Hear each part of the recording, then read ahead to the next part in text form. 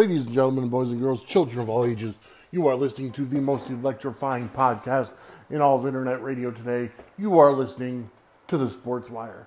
I just want to kind of apologize that yesterday, Thursday, I did not record an episode. Quite honestly, I'm thinking that maybe Thursdays will be the day off of putting out a podcast, simply because I do 5 podcasts overnight, and then Wednesdays is usually later on in the day. So I kind of let it breathe a little bit. But I want to thank you all for listening. My name is Vinny Apicella, and I'm here with you. Today is Friday, November 8th, 2019. And the Northeast is going to, at least Connecticut, is going to look for its possible first snowflakes of the year. Which, it's waited till November at least instead of doing it, Halloween time.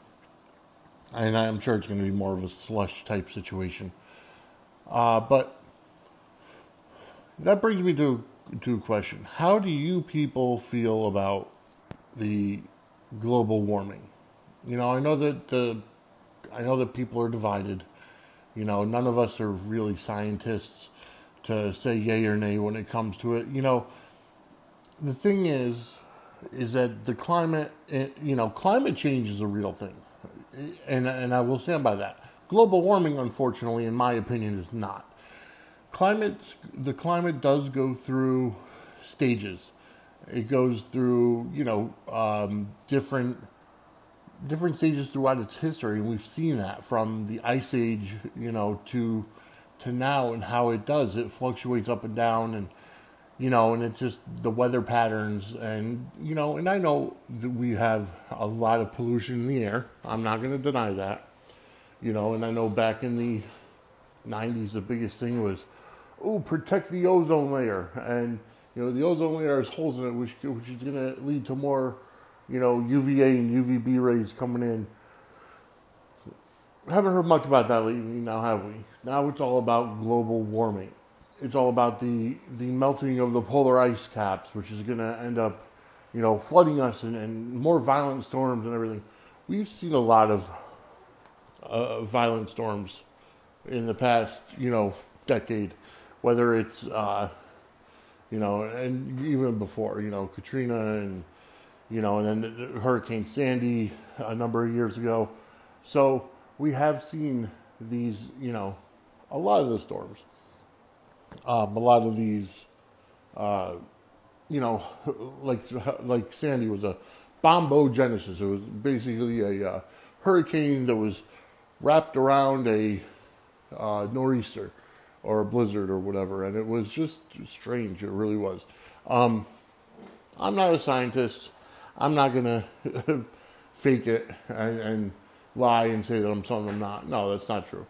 But I do feel like, at least in my lifetime, I've seen the temperature gauge go up. I've seen the temperature gauge go down. I've seen weather patterns that have been all rain for some winters, weather patterns that have been all rains for summers. So they do change, the weather patterns. And it's not something that I believe is something that we can necessarily change. That's why the Paris Accord for global warming is a crock of crap, and I'm proud of President Trump for pulling us out of it.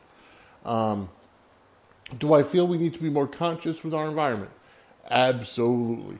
And, what do I mean by that? Well, the formation and the influx of hybrid electric vehicles and just regular plain electric vehicles, it's a good thing. We don't want to use up all of our fossil fuels.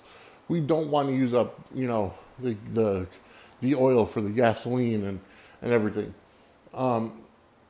Because obviously we're going to need, in order to sustain life, we're going to need certain things. And, those naturally occurring fuel sources are, dwindling.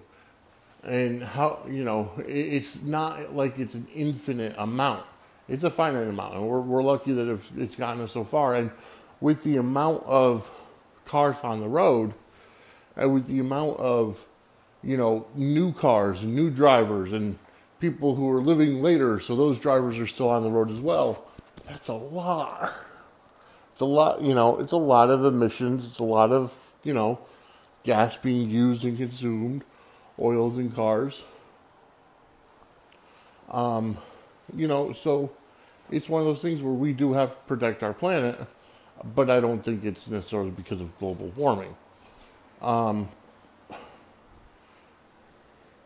I don't know how big of a hot button issue it is, but I do want to talk about the backlash that Chris Jericho has faced because Chris Jericho posted a picture saying that he'd interviewed Donald Trump Jr. about his book Triggered on his Talk is Jericho podcast. I'm assuming it's going to be released either later this week or next week or whenever he does, but he wants to coincide it with the book launch, and I get it. That's the whole point of going on a podcast is to for promotion and marketing. So here's the thing. I haven't read the book, obviously, and I don't even know if I will. I might not. Donald Trump Jr., he's a business person. He gets a bad rap all the time. All the Trumps do. President Trump gets a horrible rap. And, people, read the fake news about him being a racist and homophobic and it's not the other thing. And it's all garbage. And he gets a bad rap because of it. We know it. And it's, that's really all there is to it. But Chris Jericho, first of all, the Khan family has, I would assume, are Republicans. I know that Andrew Yang has come out in support of AEW, and Jericho had said, thank you, Mr. Future President or whatever. As of right now, Andrew Yang is not going to get the nominee. He's got a great platform, and, especially his, $1,000 stipend per month for everybody over the age of 18. Hell, I know I could use an extra $1,000 a month. I don't know anybody else who would turn that down. Excuse me. But the fact is it realistic? Like, you could say that, but how are you going to implement that? Like, I want to see the infrastructure behind it. Where those monies going to come from? You can't just give out money, and expect it, to just be there. Like, where would it come from? Where are you going to draw it off of? Because it could be looked at one of two ways. One, $1,000 a month is going to help stimulate the economy. It'll give more people more money to spend, save, to, for bigger purchases, and, it'll definitely help. But at the same time, will it hurt it? Because you're giving out $1,000 a person a month. Where's that money coming from? How long until the country goes fully bankrupt? So, while I like the sentiment, I don't exactly know how realistic it is. All right, so I'm going to take a quick break. My name is Vinny Apsella. I got to get a drink, and I'll be right back right here on the Sports Wire.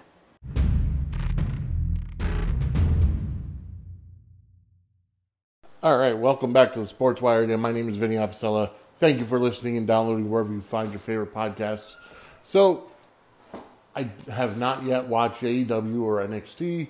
I'm waiting for AEW to be listed on demand on Sling, and I'm waiting for NXT to go out of the WWE Network.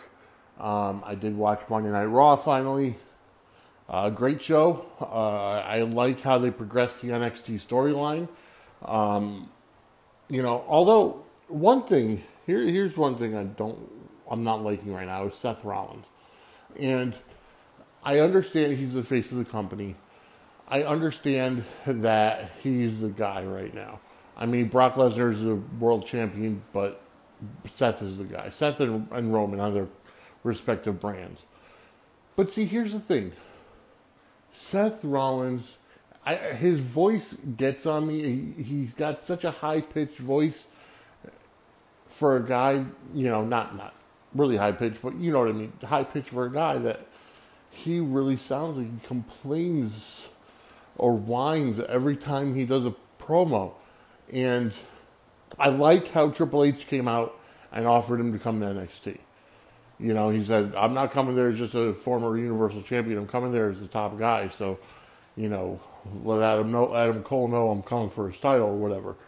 I don't, and obviously Adam Cole won. Adam Cole main evented SmackDown and then Raw, within 4 days and defeated Daniel Bryan and Seth Rollins. Adam Cole is an up-and-comer. I really like this kid. I like the Undisputed Era. I'm glad, the Undisputed Era is today's Four Horsemen, and that's all there is to it.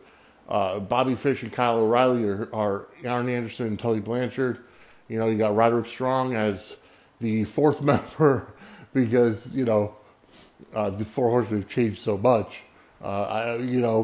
He's not, I don't think, I wouldn't consider him in the same class as like Barry Windham, but Paul Roma, perhaps. But, and then obviously Adam Cole, like Ric Flair. Last night, the reason why I didn't watch either AEW or NXT, I went to go see Jake the Snake Roberts last night in his Dirty Deeds tour. It was fantastic. I highly recommend it if it comes to your area. And he said that it took 3 years to record the resurrection of Jake the Snake. 3 years, that was his journey on how to get clean, which is amazing. And he went through some fun stories about Mr. Fuji ribbing people on the road, and how if someone fell asleep, he'd wake up with one eyebrow. He talked about how he was screwed over a lot and lost out on a lot of paydays, which is true if you look back on it. See, here's the thing. It's like he said that, they did a couple of test runs at house shows of Jake the Snake and Hulk Hogan when Jake had first turned heel and had him take on Hogan. And people were chanting DDT. They were starting to turn on Hogan already at the time, and Vince nixed it. And said, no, brother. Can't have that. Hogan's got to be the babyface. Could you imagine if there was a Hollywood Hogan type turn in the early 90s for Hogan and turning heel that time? See, I think people are getting tired of Hogan. They were getting tired of that, that superhero babyface who says your prayers, takes vitamins, yada yada, and people are getting tired of it way back then. And even though I've been a Hulkamaniac my entire life, and I would never boo Hulk Hogan, even when he turned Hollywood, I was full WWE, WWF fan, and seeing this on WCW, I'm like, yeah. And Kevin Nash being there is Diesel, and I'm a huge, Kevin Nash fan. I sided with the NWO automatically. But, Jake the Snake Roberts, I have to say, is one of the greatest wrestlers of all time. And why do I say that? Not because he had such a big run, not because he had a lot of titles, because I don't think he really had any titles. But, well, at least major titles. But the psychology that he used in his promos and in the ring, in his promos, he knew you didn't have to yell and scream and carry on to get a point across. You whisper. You make somebody listen to you.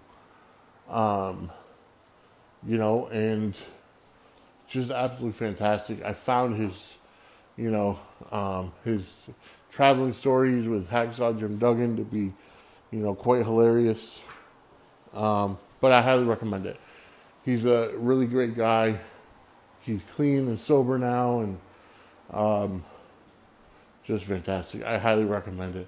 But that's, that makes me realize that, and I've said the psychology is missing in wrestling nowadays. Especially like in AEW, where for the most part, other than a guy like Cody Rhodes or Dustin Rhodes or Jericho, There is no, especially in AEW, there's no psychology being told. You know, I want to know why I'm supposed to like these guys. I want to know why, what they do to have that redeeming quality for me to actually enjoy them. Like, I have no redeeming, in my eyes, there's no redeeming quality for Kenny Omega or the Young Bucks.